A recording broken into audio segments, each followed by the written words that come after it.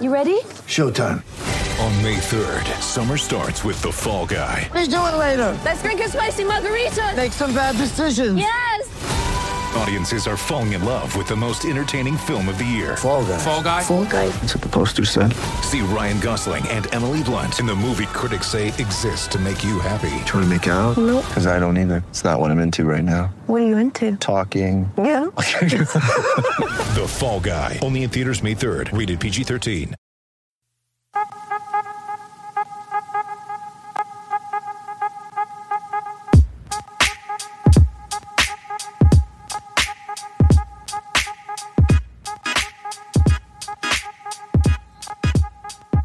What's going on, people? Welcome to Pain Points, a Canis Hoopers podcast, proudly brought to you by the SB Nation Network. Today, we are going to get into some lottery thoughts. The Timberwolves have won the lottery for the first time they've ever moved up in franchise history. Just the second time they'll be picking first if they do keep the pick. To join me to discuss all that stuff is Jack Borman, Canis Hoopers contributor. What's going on, Jack? Doing well, man. Life's always better when the Sixers are losing. Exactly right. And the Timberwolves winning the lottery. Yes, it's been a good couple of days in the basketball world. The basketball gods are finally in our favour. So today we're going to do a little bit of hows and drows, which is just our likes and dislikes. So we may as well jump straight into it. I know we've both got a lot of thoughts on the lottery. Everyone's pretty excited about the news. It's definitely spiced up the off-season a fair bit. So why don't you get into your first how, Jack, and we'll just go from there. All right. So for me, the first howl was the basketball gods don't hate us. And I think it's important that the Timberwolves got lucky here for a lot of reasons that we'll get into. But, I think that you could really make an argument that the Timberwolves were kind of on a train to mediocre town before the lottery. It looked like they weren't going to have enough assets to really go out and get a young star, whether it be Ben Simmons or Karis LeVert or Devin Booker. And we weren't really thinking too much about, the Wolves could trade back and do this and that because we were just all assuming that it would be the 6th or 7th pick. But I think the fact that we got a little lucky is just awesome because it just breathes such a much needed breath of fresh air into the franchise, into the fan base. I think Ryan Saunders said it really, really well last night that I think he gave a quote to John Krasinski this today, I think, and it said something about, or something kind of along the lines of, the least we can do, or like it's great that this fan base got a smile because they so badly needed one, or something like that. And I couldn't agree with him more, just because Minneapolis has been through quite a bit in the last 5 months, and haven't really had Wolves basketball to help bring people a sense of joy. And I think even being able to deliver people a smile for one night and give people a newfound sense of hope for the next 8 weeks or whenever the draft is going to end up being, I think is just really, really big for the franchise in trying to re-engage a fan base that has been desperately clamoring for relevancy and high level talent in the building. Yeah, I think it's not very often where I guess I leap off my couch and scream when I'm watching anything to do with the Timberwolves. Well, scream in a good way, and that happened. Yes, that happened yesterday, and it was really just fun, and it gives the fans, like you said, something to think about and to hope about and to dream about, and it gives us as writers and fans as well something to talk about and content to produce, and it's just, there's really no downside to getting the top pick. And I know that they had 14% chance to get it, which was the same as Cleveland and Golden State, but it still just felt like all the years of lottery gods kind of, raining down fire upon us to actually give us something to smile about and give us something to rejoice in was really a refreshing change. Yeah, and hopefully it's just a sign of some positive things to come, because there's so many things that the Timberwolves need to have go right, I think, to really get on a path to the playoffs and where they ultimately want to be. And for me, I don't necessarily know that that's a championship team, but I definitely think it could be a team that is in the playoffs for 5, 6, 7 years in a row, if they get the right pieces around Cat and D'Lo, and this is obviously step one, and gives the team so many different options and so much flexibility with how they want to try and build the team going forward. And that is, dating back to when Tibbs was here, was definitely something that the team just did not have. So yeah, I'm hyped for it, and it's gonna be a really great thing for the team and the players here and in the franchise. So yeah, well, it kind of ties into my first how, which is just that it's another show of team potential and well built team building, if that makes sense, to show to Karl Anthony Towns and D'Angelo Russell. I think the biggest fear with this team is that Towns and, I guess to a lesser extent, Russell are looking for a way out of things if they don't start to improve. And this is just another way for them to get to where they need to be, which, like you said, is at least in the playoffs, at least show Towns that he can be the kind of player that continually have some success in the league. I mean, you're always going to hear the trade rumors and he wants out, he wants to go to a big market. That'll stay for as long as this team remains irrelevant, and talent asset and acquisition is key to showing both he and Russell that's where this team is headed in the right direction, and lucking into a number one pick is always the best way to acquire elite talent for free. I mean, obviously it's a crapshoot, the draft, and especially this one, but it's a free asset in certain ways. I mean, I know they had to lose a lot of games to get there, but it's not like they had to trade anyone. They don't have to, add immediate salary to their or big salary to their roster. So it's just an easy way to acquire talent for free, or acquire an asset for free, and they still need to use it correctly. Obviously, there's no guarantees they will. If the history of this franchise suggests anything, it's that they probably won't, but it's definitely a step in the right direction, and I think it should motivate both of those guys heading into the future. Yeah, I completely agree, because like I said, I think that so many of us, just went into this thinking that, the Timberwolves are just gonna end up with the 6th or 7th pick and have to hope for the best. And that obviously hasn't been the case so far. Obviously, we got the number 1 pick, and just being able to have so many more options available to us, I think, is really great. That was my second one. You just have so many different doors that have been opened up, which I think has been, something that is huge for the front office. It really gives the front office an opportunity to, get aggressive and think about how they want to build the future of this team, whether it be through a trade, whether it be trading back or trading for another player, or actually making a selection at number 1 or at a different point in the draft, I think is going to be something that's just interesting to watch. I think there's so many different ways that you can go about it and attack it, and it'll just be really, really fun to see. And the other thing that I want to bring up too, with the different opportunities, I guess, that the team has available to them, something that I think that too many people have ruled out is trading back, because I think we all know that the 2021 draft is such a better draft than the 2020 draft, at least at the top.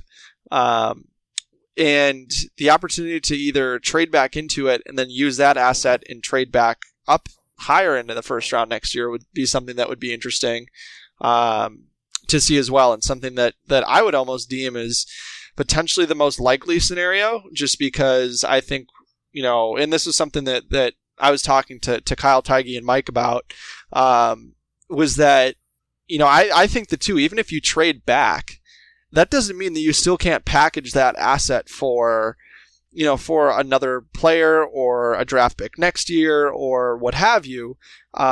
Because chances are, if the Timberwolves trade back, you're looking at either Golden State at 2, you might look at a team like Chicago at 4, or the Knicks at 8. So just all the different scenarios that you can go through has been awesome. And kind of building off of what you were talking about with just the potential, with like the potential of Cat and D'Lo, and showing them that. I thought that the fact that D'Angelo Russell just unabashedly tampered on live television was outstanding last night. He mentioned that the team can be a home for young guys coming in, or young guys coming up, he said, or some all-star guys coming in, was what he said. And it just takes me back to, like, D'Angelo Russell's in Malibu right now. Devin Booker is also in Malibu right now. And D'Lo's been in Miami all summer long. He's come up to Minneapolis a few times, but man, Cat had been out in LA until today, Friday.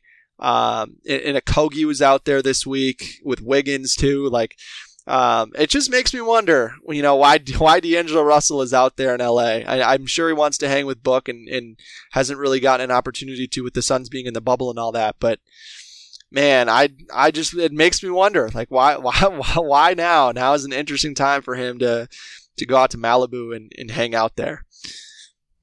Yeah. It's definitely one of the things that's just going to keep pouring fuel on the Devin Booker trade rumors fire. And even, the Ben Simmons kind of stuff is floating around a bit more now as well. I mean, the number 1 pick is just a more attractive asset to dangle in front of any team, and that's the truth of it. So I'd like to see what they can do. Like you said, I really am intrigued with the idea that you just brought up about trading back in the draft and then potentially even moving that pick again, because you could potentially move, to 8 with New York, and then someone who's not in the draft or who's a bit later, who's still trying to acquire a really high-end role player like a Vassell or an Isaac Okoro, they could potentially give you their first-round pick next year, and then all of a sudden you've traded back, you've got an asset from New York and a pick, and then you move that pick and get another pick next year in a class that's widely regarded as stronger, especially at the top, and maybe the lottery, Lady Luck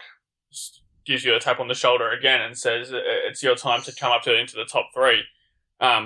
Maybe like that's the real. I think that's really Gerson Rose's mantra, is that kind of wholesale talent acquisition. So it would be interesting to see what they do. I definitely wouldn't rule out moving back in the draft either. I think there's a lot of options, especially if teams that fall in love with a guy like LaMelo Ball or James Wiseman or Anthony Edwards, and they know that they will have to be in the top 3, and there's no better place to be in the top 3, obviously, than number 1. So I just think that there's just, like you said, there's just so many doors have just been opened.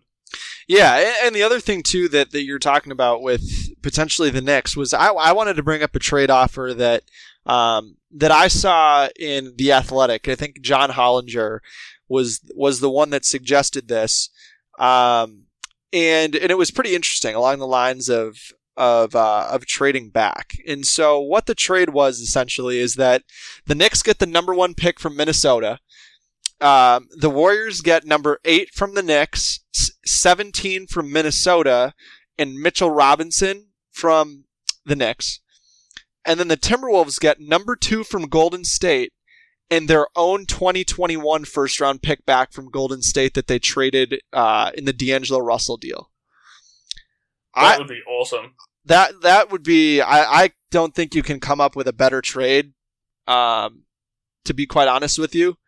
I mean, obviously, like getting Devin Booker or Ben Simmons would be sweet, but I think a deal like this is probably much more likely, and is something that not only gives you more room to operate this year, but also essentially getting the number 1 pick could make last year's trade just Andrew Wiggins for D'Angelo Russell, which I think the Timberwolves, like if you could have told me that we could essentially get off of Wiggins for free and get D'Angelo Russell, I would have told you were on some type of crazy drugs and would have asked to get some myself.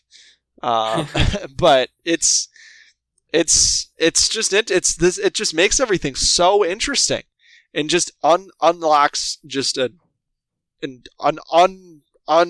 an unearthed realm of opportunities for the Timberwolves that they haven't had with a creative front office, which I'm excited about, knowing that we have the front office that we do.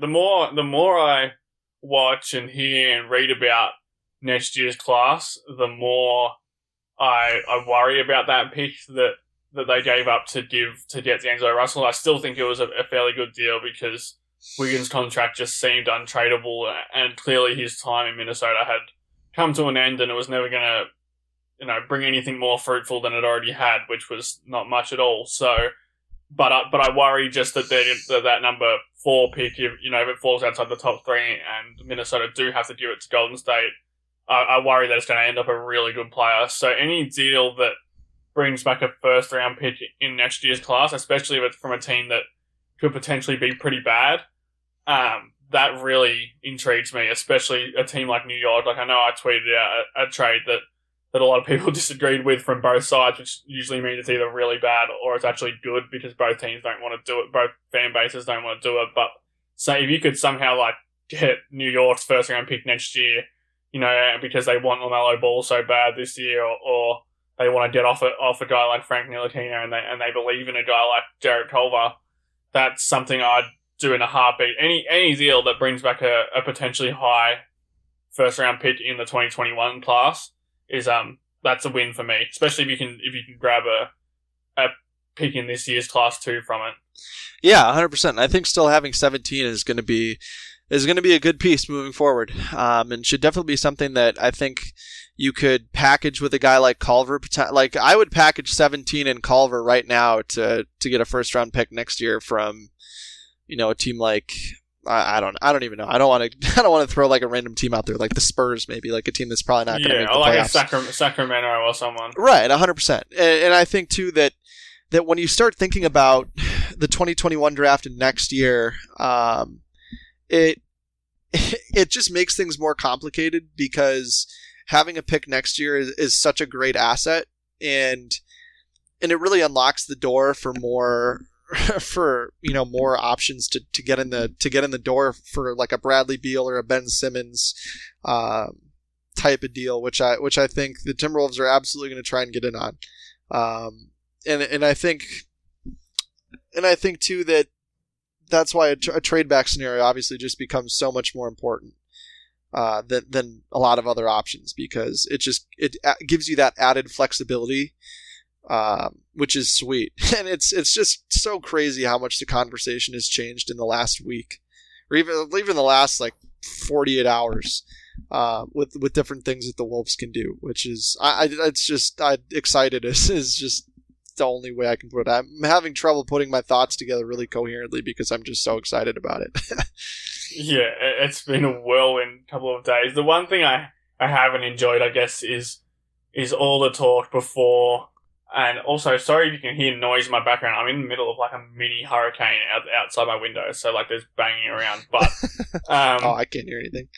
A lot of people that would always tell me like, we want to get one of the lower picks, or like, this draft's crap. And then now it's like any trade scenario that I bring up, it's like, no, that's not enough for the number 1 pick. But it's like, well, it was, the number 1 pick was nothing a few days ago to any of these people, but I digress. I think, yeah, like another one in my house, which is a lot of these house and grouse will tie into each other, I think. But mine was pretty much along those lines where it's like just getting the pick of the bunch is a how for me. That just gives you, no matter how shallow the draft is, especially up top, you don't have a better chance to get a star. They do pick, stay and use the pick. You still don't have a better chance to get that star than at the number 1 pick. I mean, I don't know the statistics, but I'd say traditionally number 1 picks always, give you there's more stars picked at the number one pick than any other pick, and that's because a lot of them are surefire things. But even without one, you still get the best chance to get a good player, and not only that, but it's just a sexier asset to dangle in front of any other teams as a trade chip. Yeah, I don't know if it's... And the other thing I'd add is, like, it gives you the best chance to get a great player, and that's not limited to the draft. That could include a trade or what have you. So, yeah, I mean, it's not. It might not be likely to net them a star, just because of the perceived weakness, not on its own. But you package that with other assets, especially like going back to the trading down. Like I think Bleacher Report, which are notorious for pretty bad trade ideas, but they had one that was like, if Atlanta want the hometown kid, they give Minnesota 6 and Kevin Huerter, and I think there was an extra, like a first round pick in like 2022 or something, which I don't think they'd have to add in, to be honest, because if you get Huerter and that pick 6, then you can flip that to Philly, plus Derek Culver, plus 17, and you've just added another actual asset, a shooter who Philly could use, and maybe, more first down the line for Ben Simmons or someone in that realm. I mean, just gaining assets and then moving them and flipping them and just kind of put an extra cent, 1 cent until you get to $1. That seems to be the way that they're looking at it, and that would be the way that I'd be looking at it. Yeah, absolutely. I think that Ben Simmons is probably the most likely big star that the Timberwolves could acquire. I think it might get tough if a team like Golden State or Oklahoma City got into the mix, just because they might be able to help Philly. Might be able to help Philly in the long run rather than right now. But I think that Philly team is probably thinking, more of an immediate, guys that can give them more of an immediate help. Yeah, I don't think they're looking to go into a rebuild with Joel Embiid. Which is why I think the Minnesota is an interesting target as a third team. Because if you go with a team like Oklahoma City, it was a trade that I threw out there yesterday that I think was pretty interesting. At its core, the main pieces that are getting swapped here are Ben Simmons comes to Minnesota.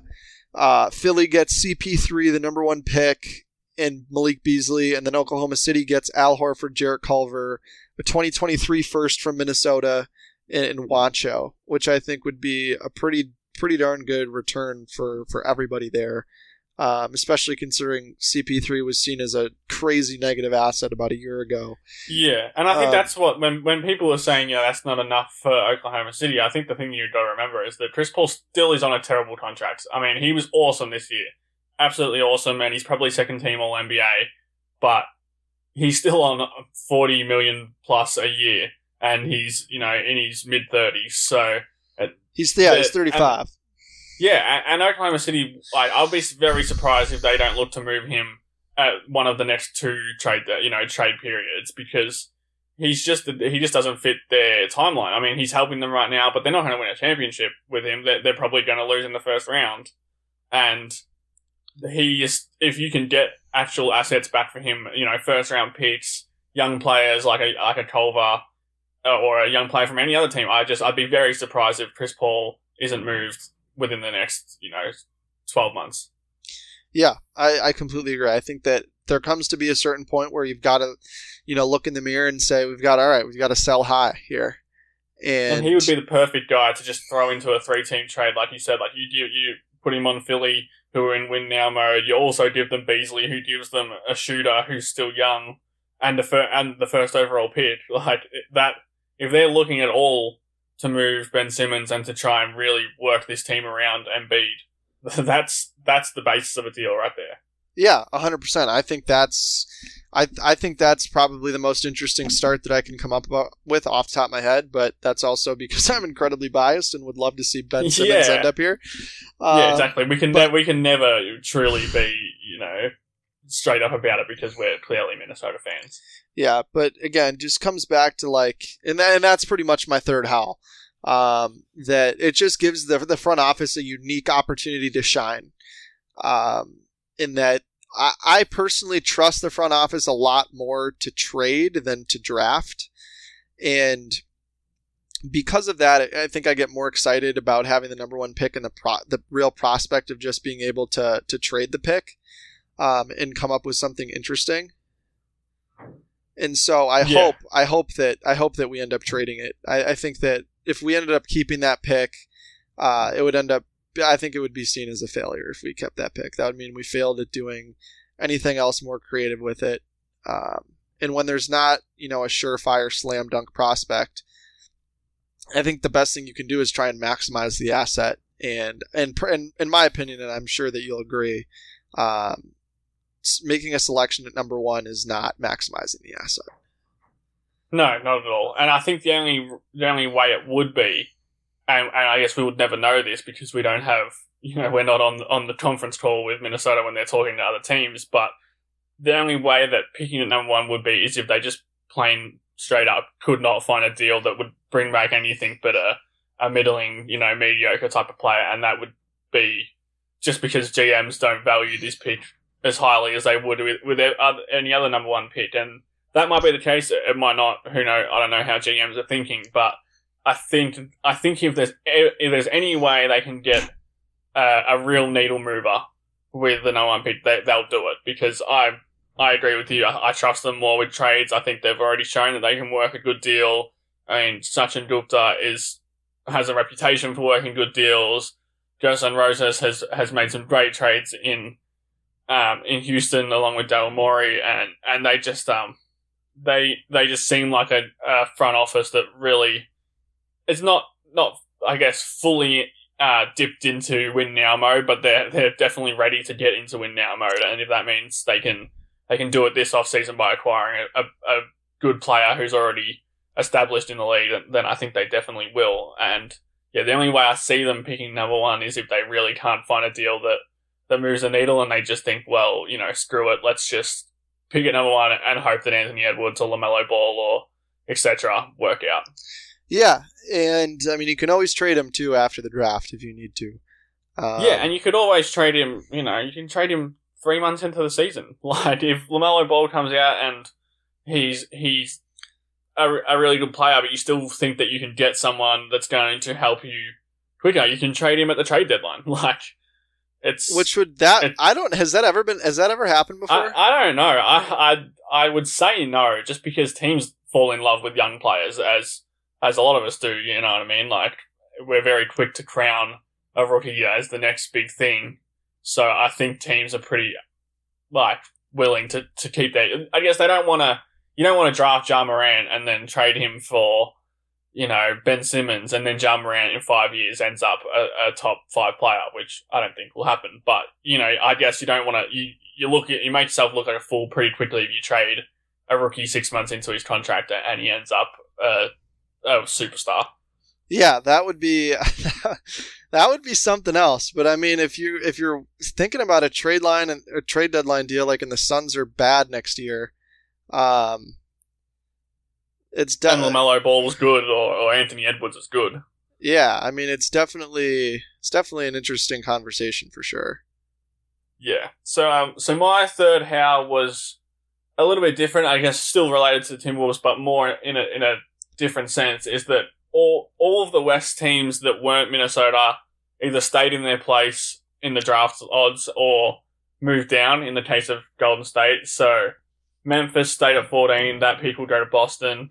Sacramento, San Antonio, New Orleans, Phoenix, they all stayed between that 10 and 14 range. So as much as that was kind of to be expected, it's hard in the Western Conference right now. And Minnesota need all the help they can get to compete in that bloodbath. And even something as minor as those teams not jumping into the top 4. I mean, any of those teams had that small percentage to jump into the top 4, and that all of a sudden that makes them very hard to compete with next season and in seasons after that. So, and Minnesota are going to need to be better than probably all of those teams. They're going to need to be better than Memphis, Sacramento, San Antonio, Pelicans, Suns. Like, they're teams they need to beat to play playoffs eventually.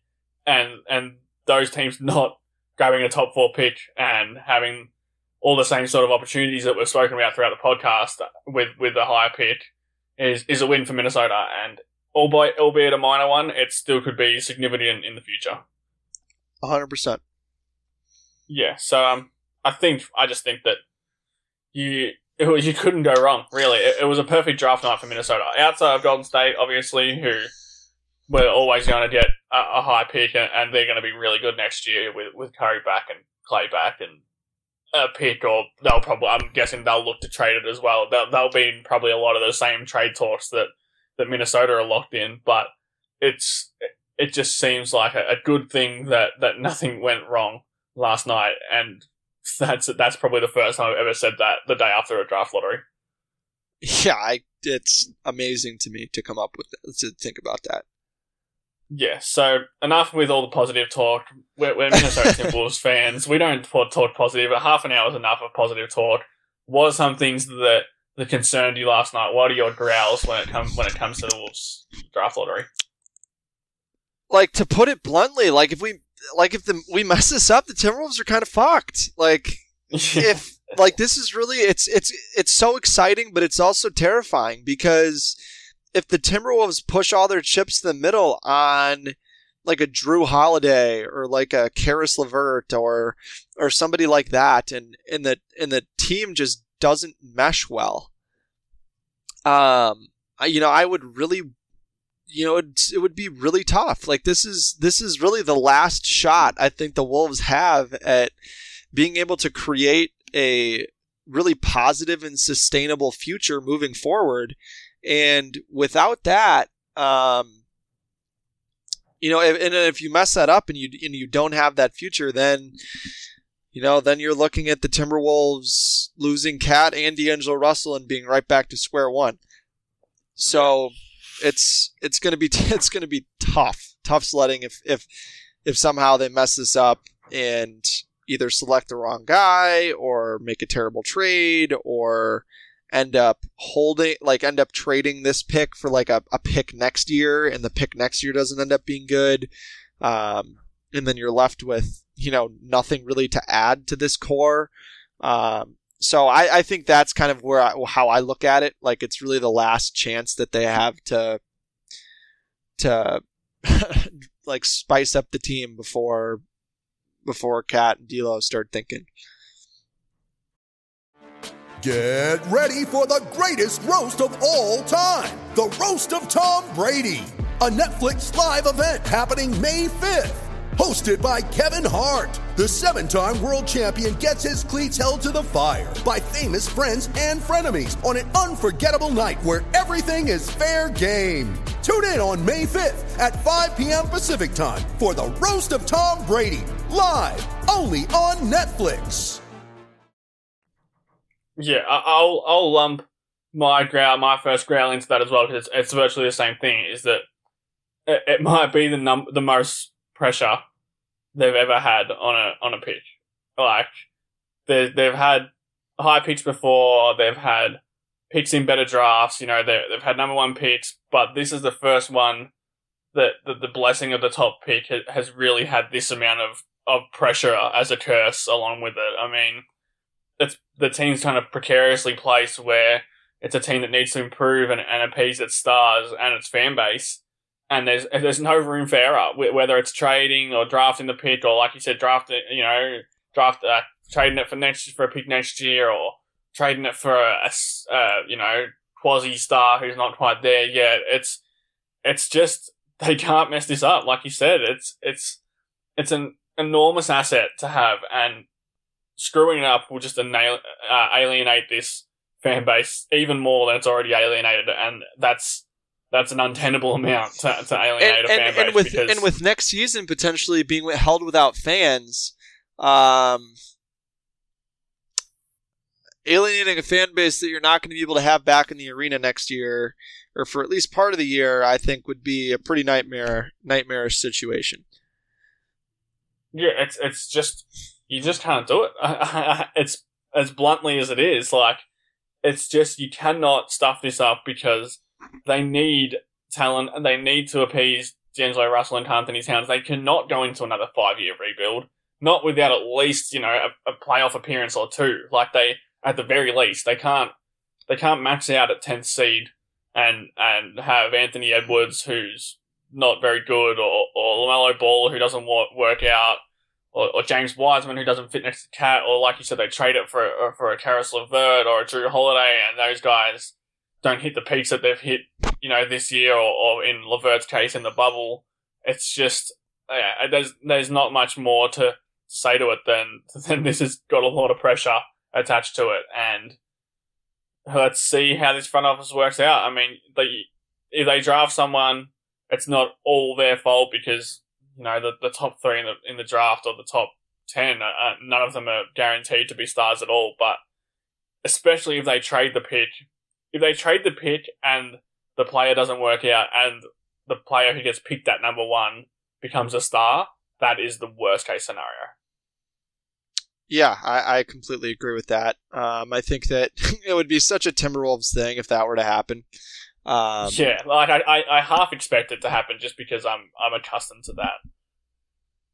Yeah, dude, who knows?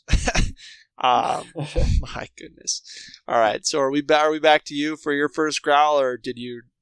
Nah, you go yours. That was kind of mine as well, so okay. We'll just lump those in together. Sweet. Yeah, for me, mine is that I think there's a legitimate concern that, Ben Simmons or Devin Booker aren't available, and that we're kind of left out to dry, and that, in terms of the trade market, we're kind of left out to dry, and there's not really a big fish that fits really well with the team that can be had at a reasonable rate, and that you could bring in here that Cat and D'Lo would get fired up about. And really without that, I think that you start to run the risk of feeling a ton of pressure to just make a move because you're able to make a move, rather than making a move that makes sense, that fits this timeline that they want to fit, that can play well with Karl and D'Angelo, that the fans will really enjoy. So I think that, and you kind of see that with Tibbs. Like Tibbs comes in and kind of feels like he has to make a splash, and goes out and gets Jimmy Butler and kind of mortgages the future a little bit. And I just really don't, and I don't think Rosas is going to do this, because I trust him a ton. I trust him way more to make a trade than to draft a guy, like I said. But yeah, I hope that they're very cautious and deliberate and picky about which guys they decide to go after. Yeah, I'm just not sure there's a lot of guys that are on the market. I mean, I don't know if this is just, recency bias, but it just feels like there's no stars that could be had, really. Like, I know we talk about Booker and we talk about Simmons, but even those guys seem to be long shots. Like, a lot of things would need to go Minnesota's way for those deals to actually go through. And these deals happen out of the blue all the time. I mean, no one thought Paul George was going to leave Oklahoma City, and Westbrook too, for that matter. Yeah, Westbrook. And there's been plenty of these kind of deals that have come out of the blue before, but it just feels like there's no real star that is definitely unhappy. I mean, Booker was the guy, but now Phoenix looks so much better after the bubble, and their fan base and potentially Booker himself is rejuvenated. I mean, Simmons is still a very good player, and Philly getting, smashed out of the park in the playoffs probably doesn't even bode well for him to be traded. I mean, I'd probably suggest that if they won with Embiid, or at least got closer, then at least Elton Brand and the Sixers front office could argue themselves into thinking, well, these guys have always been a clunky fit, and now we see that Embiid is better with a different team around him, which is still probably the case, because they would need to actually build the team around Embiid rather than having a team that had Simmons on it and now it doesn't and has no one to replace him. But I don't know, it just like Bradley Beal has signed a big deal to the extension in Washington, and short term, but yeah, and I think he would still be up for trade, but probably maybe at the trade deadline. I think it depends how he and Wall look together, or how Wall looks in general. I agree. Coming off 2 years of injury. But it just, like, that was my third growl. So again, I'll just lump this in because we're on the same thought path today. But it just seems unlikely that anything that really moves the needle is going to be available via trade, and that scares me because exactly like I completely agree with what you said. With a star, anyways. Yeah, for a star, and I don't want them to just move an extremely valuable asset for a guy who isn't a star or who isn't potentially a star just because they feel like they need to move, make a trade. They need to win 12 more games next season, or they need to, scrape into the 8th seed, which I don't think Rosas as well. I don't think he has that kind of short-sightedness the same way that Tibbs did, but it still scares me. It's a very, they're teetering on the edge of making a great move or making a bad move, and it really could go either way.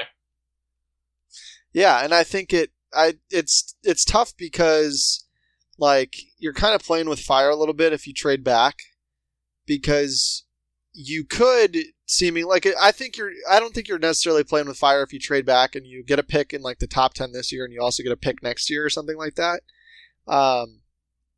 But I think you're playing with fire a little bit if you trade back and you get like a player that you don't love in a trade. Like, let's say you trade back to like 4 with Chicago, and then, the first 3 are LaMelo, Anthony Edwards, and Devin Vassell. And you're at 4, and you could get like Wiseman, Okongwu, Hayes, or Okoro or someone like that, all guys that aren't necessarily hand-in-glove fits.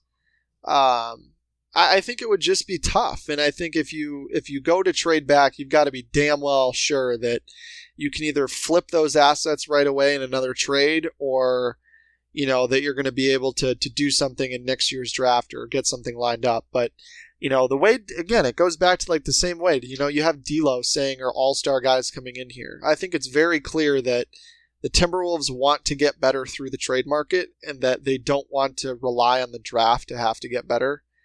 And, but again, like you said, if none of those guys are available, you start to worry about Rosas rushing this and potentially missing out on another year of the playoffs, and just feels like he needs to force it and goes for like a Drew Holiday or somebody like that that's a really overpaid.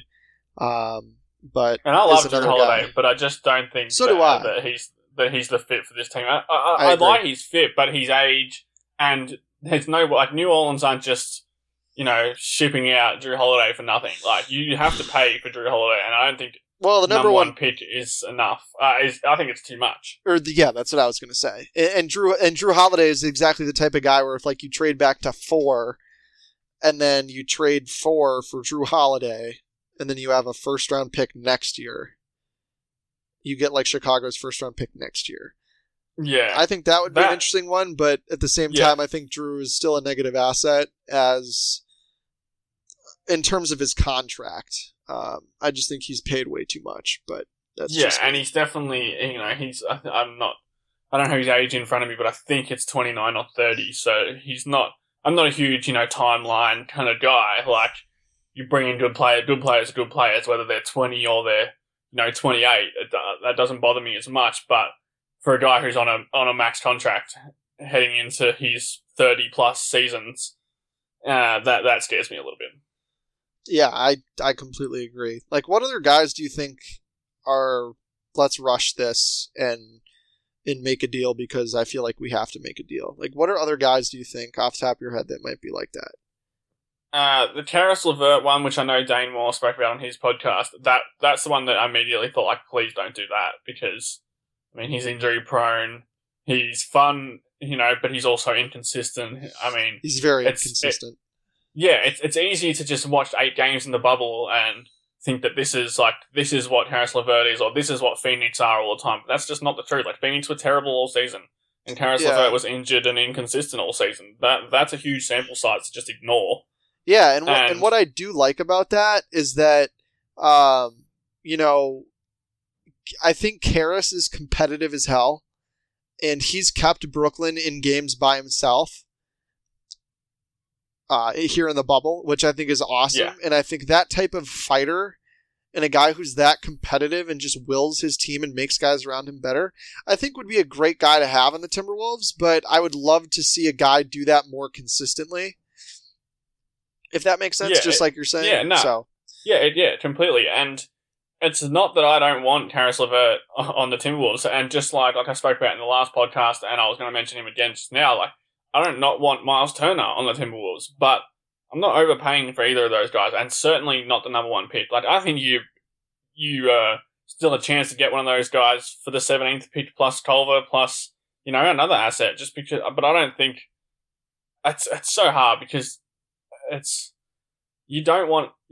probably not going to get Devin Booker for the first pick unless it's a 3-team trade or unless it's, he demands a trade, but even then, you still got to give up a lot more. Yeah, and Karis LeVert and Miles Turner just seem like not enough for the number one pick. So it's somewhere in between there. That's why that one of our growls for both of us was just that we're not sure whether they can get a legitimate player for the price, and I'm just not sure who else is out there really. And I think it's tough too that so many different teams around the league have wildly different views of how valuable the number one pick is. Whereas like in a surefire, you're going to have to deal with only a certain fraction of teams. Is it probably going to be like, 8 to 10 teams who actually value the number one pick enough because they really like a guy to entertain your offers? Because some people are just going to be like, well, we're happy at 8 or we're happy at 14 because we're not trading any real assets to take the number one pick when we don't even believe in the top 3 guys. Yeah, and that's definitely something to monitor, I think, and we'll get more chatter as we get closer to the draft and that type of thing. But I also think too that if Minnesota is gonna make a trade, I think it's definitely gonna be a 3-team trade. Yeah, that's the best way to get multiple assets in and to send assets, especially if it's for a start, like the Ben Simmons one we discussed before. I think that's the best trade I've seen, the one that I actually think that could work, like where it's a team like Philly gets multiple assets from different teams. And Philly, I think Philly is the first team that says yes to that trade, in my opinion. Yeah, because Minnesota they have the number one pick, but outside of that, they just do not have enough really good assets to swing for a star. But other teams do, and they have assets that teams do want, like a Malik Beasley or a Culver or the 17th pick or a future first round pick. Like, they're all fine assets that can net you things in a trade, but if you can kind of spread them out between 2 different teams and one of those other two teams can work assets between themselves as well, that gives Minnesota so much more of a chance to swing a deal. Yeah, and it wouldn't surprise me whatsoever if there's a certain team out there that sees Jarrett Culver as like a buy low guy. Oh, for sure. That's what he is in my mind. I mean, I don't think we've seen so many examples of players. Even if Jarrett Culver continues to be bad for the rest of his career, we've seen so many examples of those players getting traded for multiple times. I mean, like Dennis Smith Jr., Stanley Johnson. Like, there are old guys who really flamed out, and they still are on NBA teams, and they still got traded for decent, not big assets, but they still got their former teams still got things in return for them. And Jarrett Culver's 1 year removed from being the 6th pick in the draft, and outside of terrible shooting, I don't think he was really, really bad. I think we just think he was worse because we expected so much from him.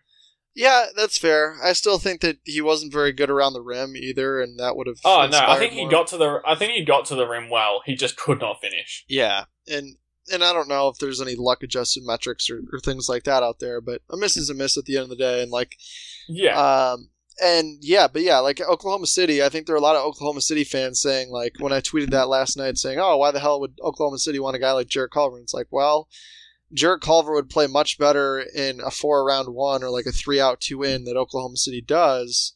Jarrett Culver might almost be the best wing on their team, apart from Dort, maybe. Yeah, but, like, he would definitely be the best wing outside of Dort. So shallow. They're so shallow on the wing. Like, Jarrett Culver might start for them, and if he improves, like, all of a sudden he's their best wing clearly. Yeah, I agree with that, and I think Oklahoma City. I still think Oklahoma City would do that deal. I don't know. I think all three teams would do that deal, and there's definitely reason to believe both teams would really be interested in doing it. So yeah, I think we need to get like someone to slip a screenshot of that onto like Gerson Rose's office desk just to give him the idea, because that's the one for me. Like I hate fake trades because I get myself hyped up for them when they're never going to happen. Like they might, but the odds of, a 3-team deal including 6 players and 3 picks actually happening the exact way we all plan it and dream for is pretty unlikely. But something along those lines of 3 teams, multiple picks, Beasley sign and trade, that's the realm that I'm looking at for potential trades. Yeah, that's definitely the most likely formula too. So yeah. So do you think, like, just off topic, what how likely do you think it is that the Beasley's dealt after in a sign and trade type of deal this off season? I think it all depends on whether you think a sign and trade is actually going to happen. If a sign and trade does happen, I think the chances are probably like 95%. Yeah, but do you think they'll be looking into signing and trading him, or do you think they're pretty set signing him and bringing him back? Oh, no, I think that they would love to get rid of him because they know he's going to, well, maybe not love to get rid of him, but I think being able to trade that guy before he's played a minute on his new contract, I think would be really interesting. Like, he's definitely still going to be a good player. I don't think there's any doubt about that. But, there's a whole different thing for a guy that's on like a $3 million deal, putting up 20, 50, and 40, like 20 points and then 50, 40 splits for 15 games. Like on a $3 million deal is a lot different than that on like a $15 million deal. So yeah, there's a real chance that his value never gets higher than it is right now, especially once he signs a $12 to $15 million deal. Like, he might not ever. And his numbers are unsustainable. I think like you said the same thing. I think he'll still be a good player, but he will not shoot 42% on 9 threes a game next year, and I'll put my house on it, and he might not ever shoot that again. And I love Beasley as a shooter, but that's Steph Curry numbers. Like, so the value he has right now, especially if a team is watching him and thinking, wow, we could really, do with Beasley on the wing and his shooting presence. That's all it takes. All it takes in all of these scenarios is just one GM to fall in love with a player, be it Beasley, LaMelo Ball, or Anthony Edwards. Like, that's what Minnesota really need is another GM to fall in love with a player, so Minnesota can kind of swindle them a little bit. Yeah, I completely agree with that. And, hopefully it's a guy like Malik Beasley or Jarrett Culver or someone like that. But it'll just be so interesting to see, what the rumblings are, what the leaks end up being, and how that works. Because I don't think that, because we're not going to be able to have any trades until this season's done. So we won't have anything for sure until at least the second week of October. But it'll be interesting to see what leaks end up coming out once some of these teams start getting eliminated. Yeah, and I really wish that we didn't have to wait so long for the draft. I mean, this is all fun, fun and games to speculate what could happen with this number 1 pick, but it's so far away still. I mean, it's just, everything's just been stretched out so much, which is obviously understandable, but even in John Krasinski's latest article with The Athletic, he speculated that the draft might not even be, set in stone for the date that they have it, which I don't think it is. And the reason, which is mid-October. Yeah, the reason being is because if they end up pushing free agency back, which I think they I think they ultimately will. Why do you think they will, though? I kind of don't understand because they're going to push the season. Because they're going to push the season back. Like I think that teams are just going to want more time to kind of decompress after the league year officially ends. And potentially, figure out finances and hopefully get a better idea of what the finances are going to look like next season. Right, and I think part of the reason why it was so stacked up was because they really wanted to try and have the season start at, December 1st. but Yeah. that's obviously not going to happen. I don't even think we're going to get a December start at all. I think it's going to have to be a January, February, or March start. Yeah, I don't think we see the new season this year. And so because of that, I think that you're looking at, if I were the players union, and I haven't read John's article, so I'm not quite sure what it said, but it was just a small line, like if they, when the draft is on for this date, if they even decide to do the draft on that day, it was kind of just like a small speculation, but it does make sense with the reasons you gave. Yeah, my guess probably would just be that like the players union wants a sense of financial security and wants to know that what the finances are going to end up looking like before these guys agree to different deals, and which I think is smart because it just doesn't make any sense for guys to sign contracts if they aren't sure of what the the financial landscape is going to look like, and I sure as and it doesn't make sense for teams to sign. Like, it doesn't make sense for Minnesota to sign Malik Beasley to a $15 million deal if the cap's going to drop $10 million next season. Like, it's the kind of thing where it's just all up in the air until these finances get sorted. Yeah, and I think ultimately what's going to end up happening is that the draft gets pushed back and free agency gets pushed back into November. And then, like I said, so free agency gets pushed back into November probably, and then the draft, I would think the draft probably is like beginning of November or very end of October. I don't know. I don't know what the set date is right now. Is it like October 17th or something like that? Yeah, I think it's like late October. Let me Google it. Yeah, I can't imagine that it would get pushed back that far, but I could understand 16th of October. Yeah, I could understand them pushing it back a few weeks.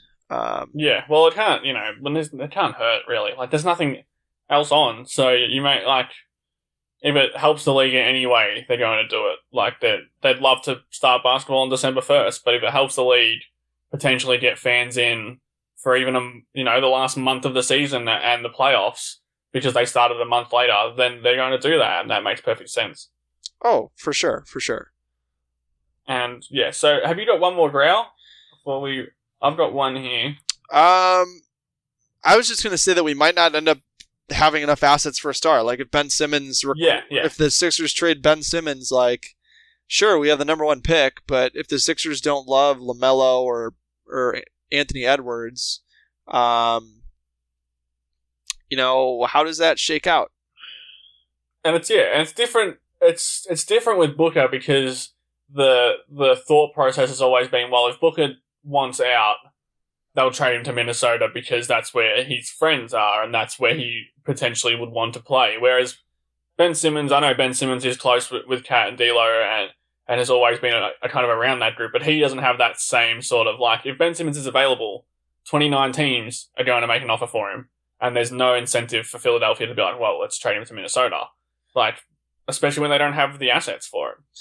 Yeah, I think on some level they have the assets to do something, but I don't think that they could necessarily put together the best offer. But at the same time, like, do you think Golden State's really going to try and gun for Ben Simmons? No, I couldn't see it. I mean, even then, Golden State are in the position where if they're going for a really good player, they still have to give up one of their... Like, they're not going to get Ben Simmons for pick number 2 and, Marquise Chris or Andrew Wiggins. Like, they still have to give up Klay Thompson, probably, and I would highly doubt they would do that just because he's a legend of the franchise. Like, it seems more likely that maybe another team, someone...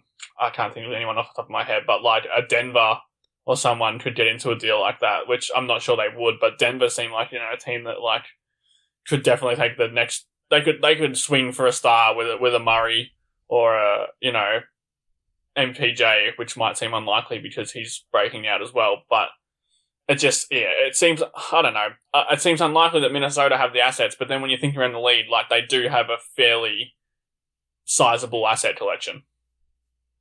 Yeah, they really do. And the number one pick is a shiny, tasty cherry on top. Yeah, but the only downside is like, I feel like you probably have to do it this summer because you have to make that work with Malik Beasley. Yeah. And it's tough too Yeah. because you'd have to you can't risk Beasley signing for $15 million a year and then not being good next season, because then all of that is gone. And then the other aspect of that is that, you know, you're gonna have to draft for them. Yeah. So you're going to have to just draft and hope that that's the right guy or have a trade in place ahead of time, which could be interesting. And if there's enough time in between the draft and whenever that free agency period starts, like, who knows? Maybe that team gets cold feet or decides, like, we don't want to do this anymore, or gets approached with a different offer. And then the Timberwolves are kind of shit out of luck with Malik Beasley and Anthony Edwards, because then what if the team that you're dealing with wanted LaMelo Ball and you can't give them LaMelo Ball? Yeah. So it's a whole debacle, and it'll just be really interesting to see how all that shakes out for sure. Yeah, it's all obviously well into the future, or well out of our pay grade to come up with these decisions, but it's certainly interesting. It's added a lot of spice to the off season and a lot of extra content and extra things to think about, and I'm grateful for that. I have one more, which 100%.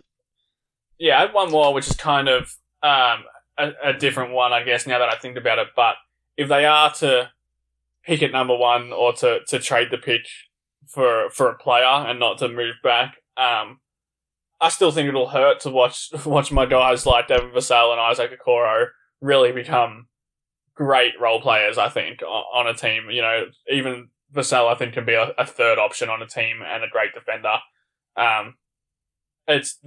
If they don't trade back, they're virtually no chance of being selected by the Wolves. But I just think, they're players that I love to watch, and I guess it's the downside of really doing a lot of draft work is that you get connected to players who are probably never going to end up on your team. Like, you know, at least 57 players in the draft are going to end up in Minnesota. So, of course, I'm going to like a lot of guys that don't end up with the Wolves, but it'll hurt to watch Devin Vassell wreaking havoc on defense for another team. Yeah, I think, too, that, you know, I mean, who knows? I mean, with how spread out and scattered these teams are on some of these different guys, yeah. You know, who knows? I mean, maybe you trade with New York at 8 and Devin Vassell is still there at 8. I mean, we really just have no idea how it's going to shake out, and I think that makes the I just think that makes the trade landscape surrounding the draft so much riskier and more interesting. And like, if you make a nuts on the table move like that, and it works out, then I mean, that's pretty incredible. But if you are banking on like Devin Vassell or Killian Hayes being there at 8, and you don't have a guy like Okoro or a Kongwu that you can take, and you have to start looking kind of down that list, and you're probably not going to be able to, trade back again. It's kind of like when you lose a bet, you chase it and you try and make the money back right away.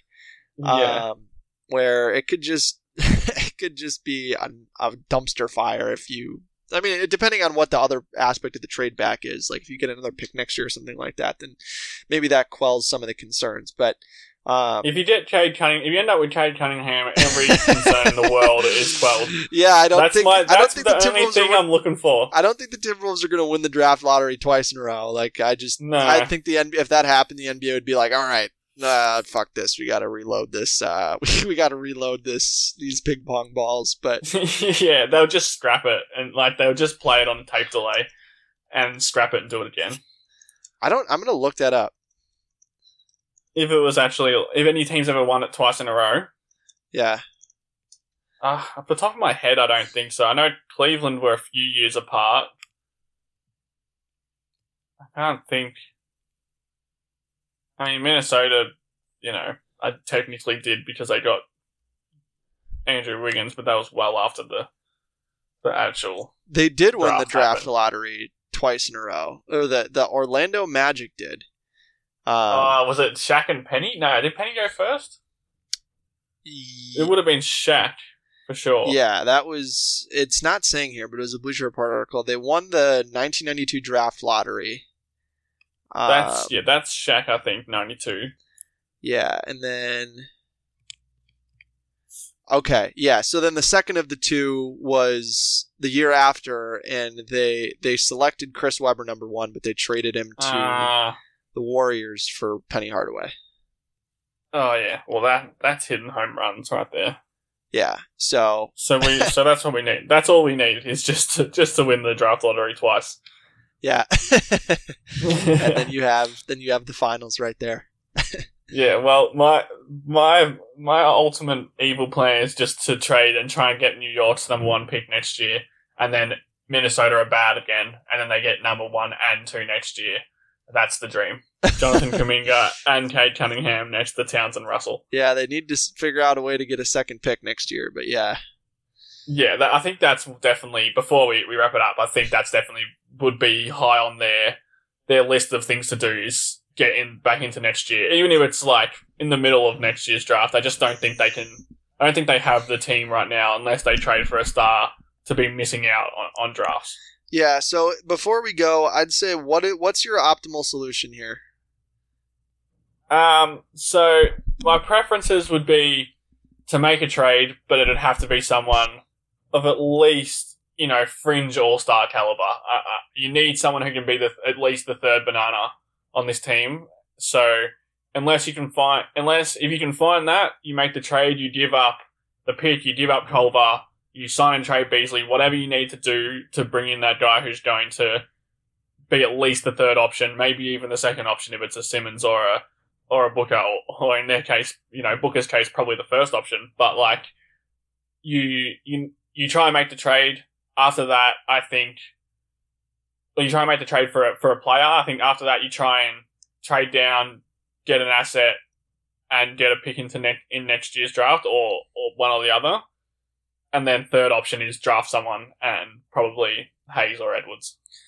Yeah. So I think my first choice would be, as crazy as this sounds, Ben Simmons. Yeah. If we're talking specific players, Ben Simmons is my first option too. Okay. He would cover so many holes on defense, and the shooting, playing next to a shooting center like Cat and a bunch of shooters like Russell, like it's not the same situation that he's in Philly. Like Minnesota right now have a ton of shooters, and they could get more. Like, so if we're choosing between Simmons and Booker, Booker's the better player probably, like at a push, but Simmons is the guy I'd want. Yeah, I agree with that completely.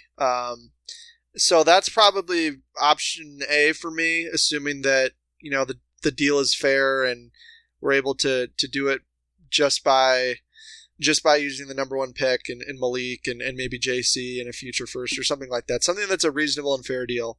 And then after that, I would say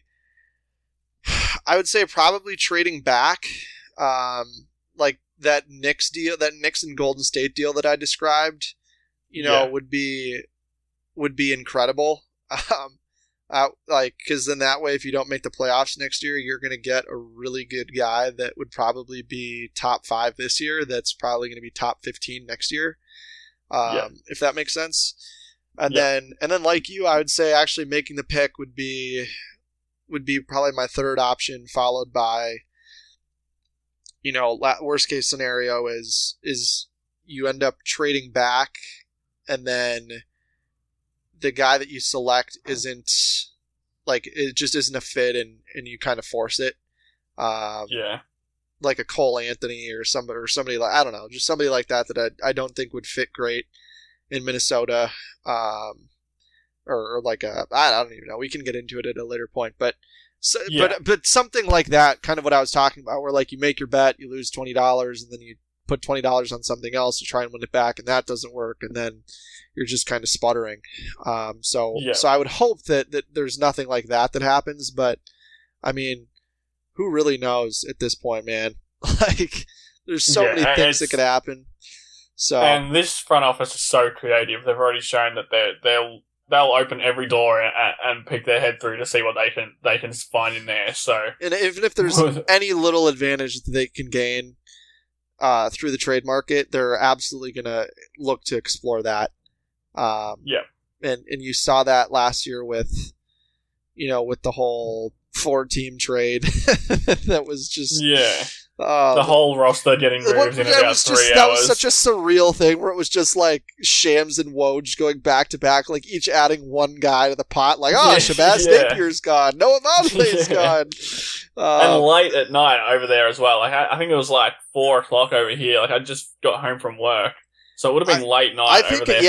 Because I was in Boston. I remember it happening at like 11 o'clock at night on the East Coast. So it's probably 13 hours behind you, something like that, or 11 hours behind you. I don't know how to do math or time zones, but yeah, no, it was late at night, and all my friends were just texting me like, just like, what the hell is going on? Yeah. And I loved it too because I was so sick of watching that team. I think everybody was, dude. It was nuts. But here's to hoping this year will be better. Yeah, for sure. We'll leave it at that. I'm sure we'll cover this number 1 pick and all the picks probably way too much before the actual draft gets here. But we'll leave it at that. Thanks as usual, Jack, for coming on. You can find Jack on Twitter at jborman13. He writes at Canis Hoopus, so go check out all his stuff over there. And Jack, thanks for coming on, dude. Yeah, absolutely, man. I appreciate it. Everyone else, like, rate, subscribe, all that good stuff, and I'll see you guys next week.